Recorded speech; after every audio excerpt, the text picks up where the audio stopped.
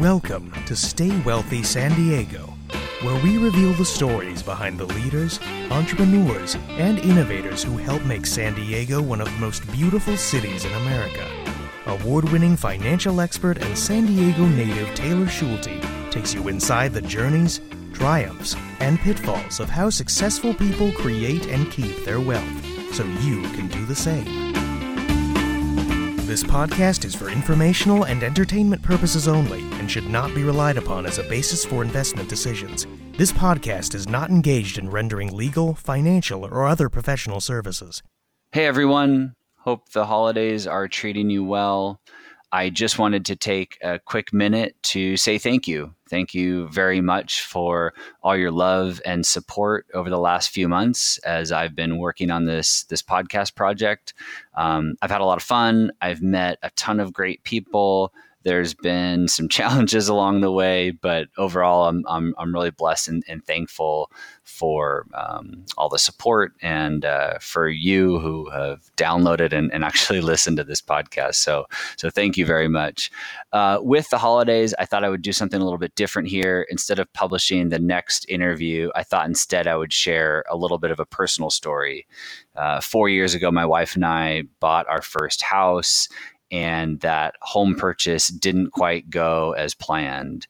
And recently I had the opportunity to go on one of the top business podcasts on iTunes called Stacking Benjamins and share my story. Joe Saul-Sehy is the host of that show. He's a great guy. He's really funny. I had a lot of fun laughing with him and venting about this whole thing. Of course, it's funny now that it's behind us. When I was in the moment, it was not so fun, but it was interesting to reflect on it and share my story, and hopefully I was able to share some advice and tips to people to prevent them from making some of the same mistakes I did. So I thought today I would re-air that interview in case you didn't catch it, and yeah, so I hope you enjoy it. I hope you enjoy the holidays. Thank you again for all the support, and with that, here is my interview with Joe Saul-Sehy on the Stacking Benjamins podcast.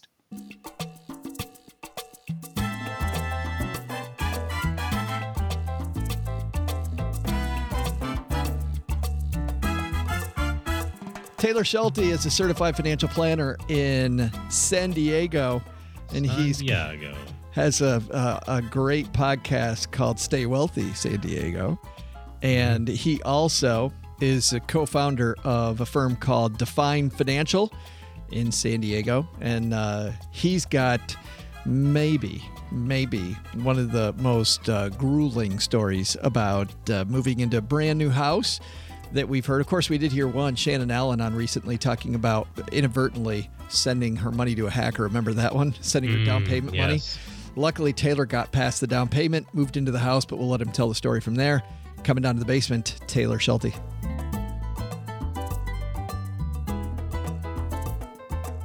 And coming down the stairs, Taylor Schulte. Have a seat, man. How are you?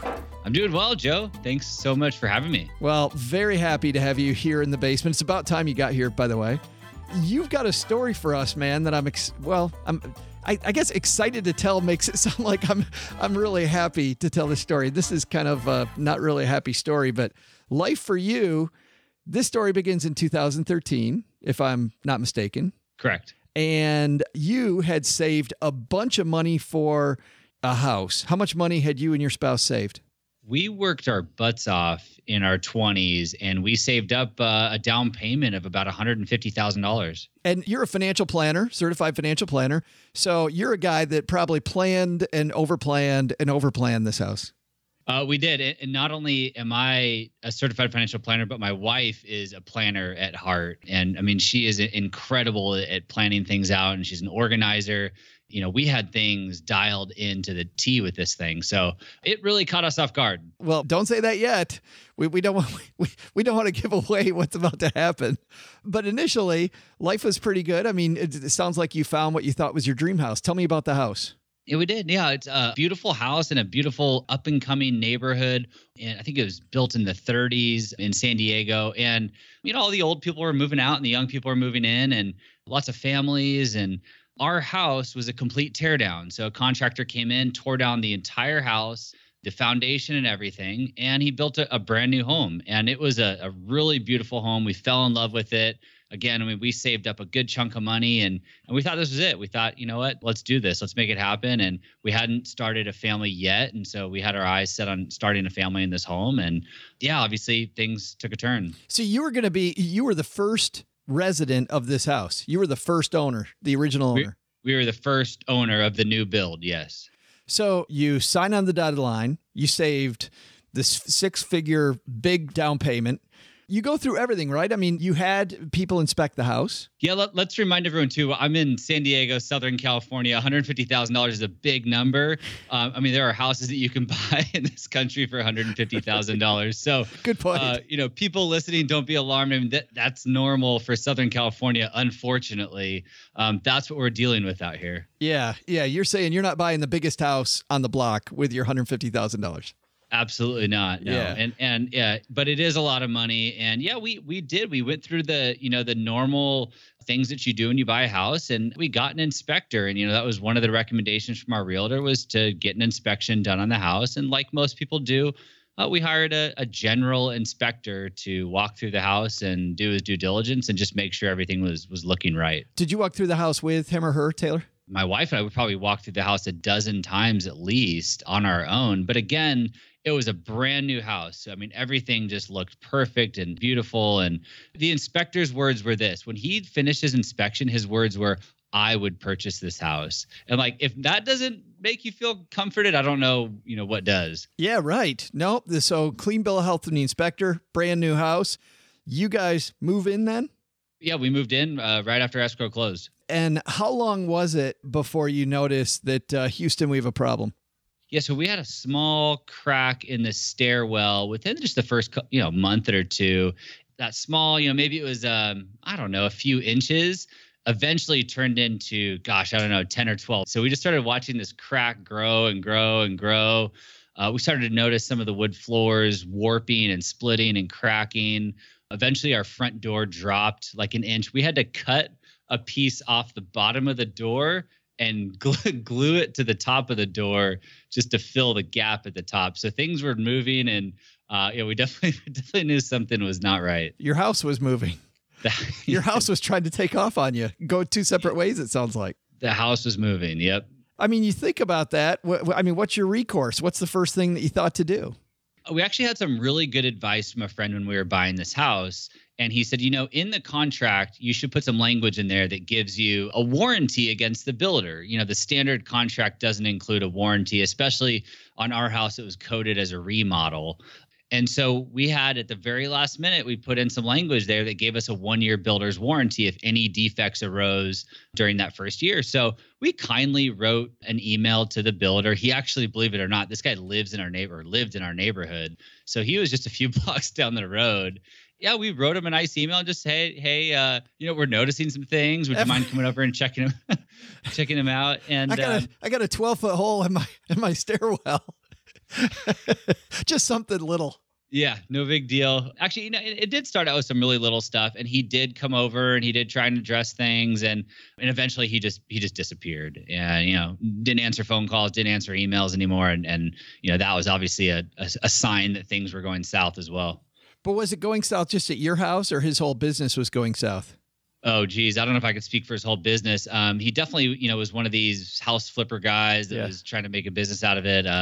I can't say that he has a great reputation in town, but I don't know enough about his business. I like what you did there, though, with getting some good advice about having that clause put in your contract, because most people wouldn't think to do that. I think that's a good move. Obviously, without that, things wouldn't have ended up as good as they did in the end. Yeah, a lot of really new build, you have construction defect language. Well, when it's coded as a remodel, the same law doesn't apply. And so when we actually got, to the legal portion of this story, we were able to sue him for breach of contract, not construction defects. So just that little language that, again, we just wrote it in there. It was nothing an attorney had to do, allowed us to go after him for breach of contract, which, really was a saving grace for us. And what about the idea of making it a remodel? It seems like when you tear the whole thing down and start from the beginning, it doesn't seem like much of it seems like a pretty extensive remodel. Yeah. So, I don't know enough about building homes and how that all works, but you've heard the story before. They take down everything but one wall. They get the city to come in and code it as a remodel, and then they remove that last wall and they start from scratch. Gotcha. So, it's a loophole in the system that I don't know enough about, but it's kind of unfortunate. Do you feel like, well, I'm going to ask you those types of questions after we tell everybody the rest of the story. So the guy disappears. What happens then? We figured we've got to do something here, right? We can't just do nothing. And so we asked around and we found an attorney. An attorney came in and took a look at the situation. And, the first thing, again, we're not mean people and we don't want anything other than just our house fixed. And so we started off with a letter from the attorney to, see if we could light a fire under this guy's butt and, see where this thing would go. And that's called a demand letter, right? A demand letter. Yeah, I think that is the legal term for it. Yeah. Okay. So you write him a letter, light a fire, and you still hear nothing? I think he did chirp up. We had suggested mediation to settle this thing, and we eventually did go to mediation, which he walked out of. So that was, another costly event that resulted in nothing at all. So it was back. Wait a minute. There's a story right there. He walked out of the mediation. So you're sitting across the table from him, and he just gets up and walks away? So we spent thousands of dollars to have our attorney there, to hire the mediator. I think we spent, 6 hours of a work day in the mediator's office. And after all that, he just decided there's no way we're going to come to an agreement, and he bailed. Were you sitting across from him when he got up and left? They actually had us in separate rooms. So the mediator kind of goes back and forth trying to, mediate the situation. And, I just got to a point where they said, "Yeah, he's out of here. He left. He left. He's gone." You must have looked at your spouse like, "What the hell?" It was pretty frustrating. There's a lot of frustrating moments. I mean, it is not an easy ride. It's really unfortunate too. You think about the legal system and recourse we have as consumers, and they do not make it simple. In our heads, we thought, sure, we'll go to mediation, spend a few $1,000, and we're reasonable people. We'll come to a conclusion here, but it's not that simple. So at this point, then you have to sue him. I'm assuming now you have to go to court. We've got to go down that legal path. Again, you got to jump through a bunch of hoops before you actually go to court. But yeah, we had no choice but to start to head down that path. What happened to your house at this point, Taylor? Have you already fixed it on your own, and now or do you have to leave it in the state it's in so that you can still get paid? I mean, I don't know how that works. Yeah, it was our advice to do nothing until this whole thing shook out. Good deal. And that's the unfortunate part too, is like, your house is supposed to be a place where you feel comfortable and safe and unwind after a long day. And for us, I mean, man, every time we came home from work, it was just this black cloud, this, stressful situation, and, more money, more bills in the mail. And it's just really unfortunate to have to live in this house during this entire time period. You take him to court. He walked out of mediation. Did he show up at court? So before court, you're deposed, right? There's something called a deposition, and he didn't show up for his deposition either, which I don't know how you get away with that. That's a bad sign, though. Long story short, his LLC ended up getting suspended. And when your LLC, and this is another saving grace, when your LLC is suspended, your attorney can't represent you in court. So when the day came for us to go to court, it was a one-sided court case. It was us giving our side of the story with nobody to defend it. So his attorney couldn't be there. He couldn't be there.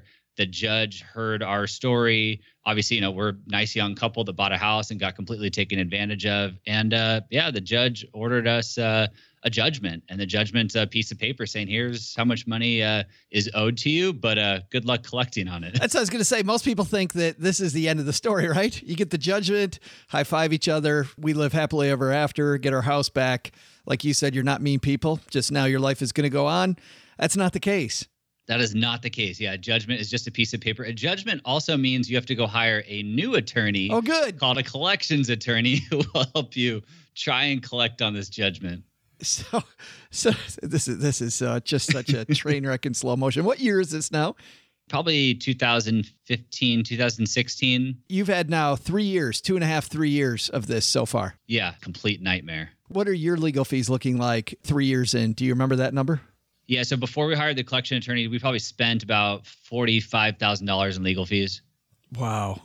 So then but on your piece of paper, did it say that he was going to have to pay your legal fees? So legal fees are built into the total judgment amount. A certain percentage of legal fees are built in. So, we got a judgment for $150,000 and legal fees were built into that.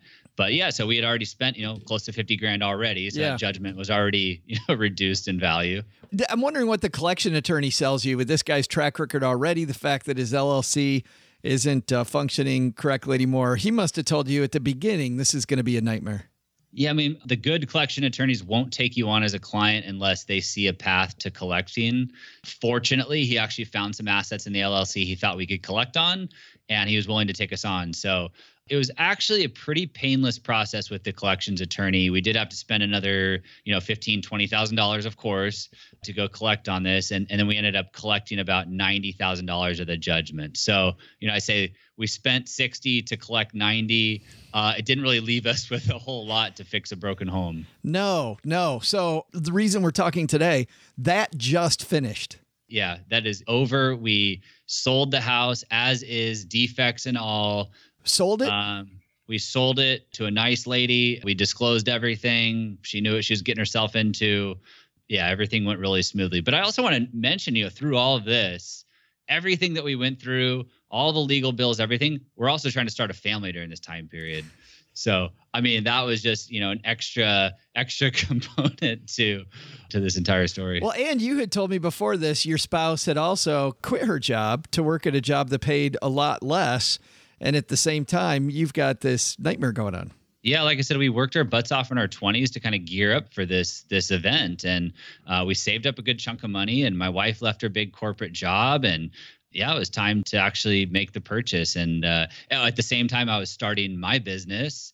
So we were dumping money into that. And again, everything penciled out on paper, but who plans to spend $60,000 on a lawsuit? And there's some things you just can't plan for. No, but there are some great financial planning lessons here, and I think we need to walk through those because I think there's some great ones. I mean, number one, the fact that like having contracts reviewed, right? Reviewing that contract and making sure that you had the path to go down, I think was a key to you winning. And you see people that don't do that, Taylor. Well, you and your business at Define Financial, I'm sure you see people that are like, oh yeah, I got this contract. I have no idea what it says. And so you end up referring them to an attorney to take a look at stuff. Yeah, you definitely need to know what you're signing. And I think having an attorney as you go through a home purchase process is a really good idea. I mean, it's hard because you're spending this large sum of money on this huge asset. And the last thing you want to do is go spend more money. It's really hard, but I mean, it is really important. I mean, I can't stress it enough. Well, at that point, that's another financial planning lesson. When you talk about spending more money on top of that asset, you're really ensuring that things go right with that asset. So you and I in financial planning talk about risk management decisions, right? I mean, at the end of the day, you're paying more to manage risk. That's correct. And, like we had talked about, if I was going to do anything different in buying this house, I would have gotten some additional inspections. That's exactly what I was going to ask. Yeah. Yeah. I would have paid an extra, couple, $2,000, $3,000 to get some additional inspections outside of a general inspection. A general inspector, they just look generally at the home. And, our house was all wood floors. I would have hired a wood floor inspector. I tell people if there's a pool in the backyard, get a pool inspector. If you're noticing some foundation issues or the neighborhood is, has a ton of clay in the soil, you might consider hiring a foundation inspector to take a look. Yeah, that's good. And, I hear a lot of people that skip the inspection altogether because they think it's expensive. And obviously, you had an inspector and look at what happened. Yeah, great stuff. Great stuff. Great. I'm glad you finally have a happy ending, Taylor. Yeah, we are extremely happy to have this behind us. And, I think I shared with you, like I said, we had a lot of fun in our 20s and we didn't really have like a ton of adversity. Life was good. We were dinks, double income, no kids. We were traveling. We really just hadn't really faced anything like this. So to me, this is a really good slap in the face to just remind us that life is not a straight line. Like there's things that are going to happen that you can't plan for. You're going to have some adversity. And to us, every single day we sat down, we looked at each other and we reminded ourselves that this is just a house. This is just a house. This is just money. It's not our health or, God forbid anything worse than that. That's really what kind of got us through this whole thing. What is it as a financial planner, though? What does that say? If you can't plan for everything, I guess that speaks to keeping some money flexible. Yeah, I mean, cash is king. And it is, I mean, the first thing that we tell people, have an emergency cash savings account. Rule of thumb is 3 to 6 months. But if you want to be more conservative, we have clients that hold, 9 to 12 months of living expenses in cash. And that really helps you out when you go through times like this. Yeah, because had you not had, now that I think through this too, had you not had the $60,000 of wherewithal to pay those attorneys on an ongoing basis, this might not have ended up as somewhat pretty as it did. I'll be completely honest. We were not completely prepared for $60,000 in legal bills. There were points in time where we had to carry credit card debt to get through this. Again, my wife left her high-paying job. I'm starting a business. I'm a little more risky of an investor anyways, so I wasn't carrying that 9 to 12 months in cash. And, this thing caught us off guard. And, again, you can be the best planner in the world and think you have everything dialed in on paper, but there's a lot of things you can't plan for. And this is definitely a good life lesson for both of us. Wow, there's a ton of lessons there. I'm so happy that you told us the story, Taylor. Tell us a little bit. I would be remiss if I didn't talk about your podcast, because, we got to talk about your podcast, about how awesome it is. Stay Wealthy San Diego. Tell me about it. Yeah, I'm a native San Diegan, which, believe it or not, it's actually pretty rare. We have a pretty transient city. And I'm just fascinated by the world of business and entrepreneurship. And we have so many cool companies here that have been around forever and some that are starting up. And so the Stay Wealthy San Diego podcast, I interview local entrepreneurs, business owners, innovators, and leaders, and have them share their story with the community. It's been a really, really fun platform. I've met a lot of great people, and yeah, I'm really having a lot of fun with it. I was listening to the last one just before you came down to the basement, actually, while you're upstairs talking to Mom, Grayson LaFrenz, and interesting story. It's funny, I'm in Texarkana, and a lot of lessons for me. You don't have to be in San Diego to like your podcast. No, absolutely. Yeah. Grayson's got a national presence. Pat Flynn was on the podcast. One of the largest fee-only wealth management firms was on the podcast. So there's a lot of great people and great information on the podcast. You don't have to be a native San Diegan, that's for sure. And then what the heck's going on at Define Financial, your financial planning company? Yeah, we're a fee-only financial planning firm. We're headquartered out here in San Diego. We specialize in working with retirees and a group of folks we call Henrys. And the acronym Henry stands for High Earner, Not Rich Yet. So these are folks in their 30s and 40s, and they're generating a really healthy 6-figure income, but they don't have that $1 million in the bank just yet. So we like to take them on early and help them grow. Help them get there. It's like the person I'm a baseball fan. It's like the minor leaguer, right? Somebody shows a lot of potential coming up through the system. Yep. And they're often neglected and they don't have anywhere to go. And everybody's asking them how much money they have. And, they kind of come in with their guard up. But we enjoy helping them make those smart decisions with their money today and letting those compound over the next 20, 30, 40 years. Awesome. And we'll link to the show, Stay Wealthy San Diego, and to Define Financial in our show notes at stackingbenjamins.com. Man, great talking to you. Congratulations on getting this thing behind you. Joe, thank you. I wish I was in the basement under better circumstances, but I appreciate you letting me vent a little bit. And thanks for sharing my story. I really appreciate it. At least you're here. Now time for cookies. Thanks again, Joe.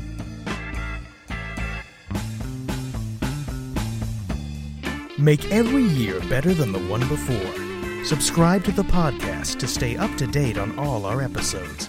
And join the Stay Wealthy movement to learn proven strategies and current trends that will help you maximize your wealth at StayWealthySanDiego.com.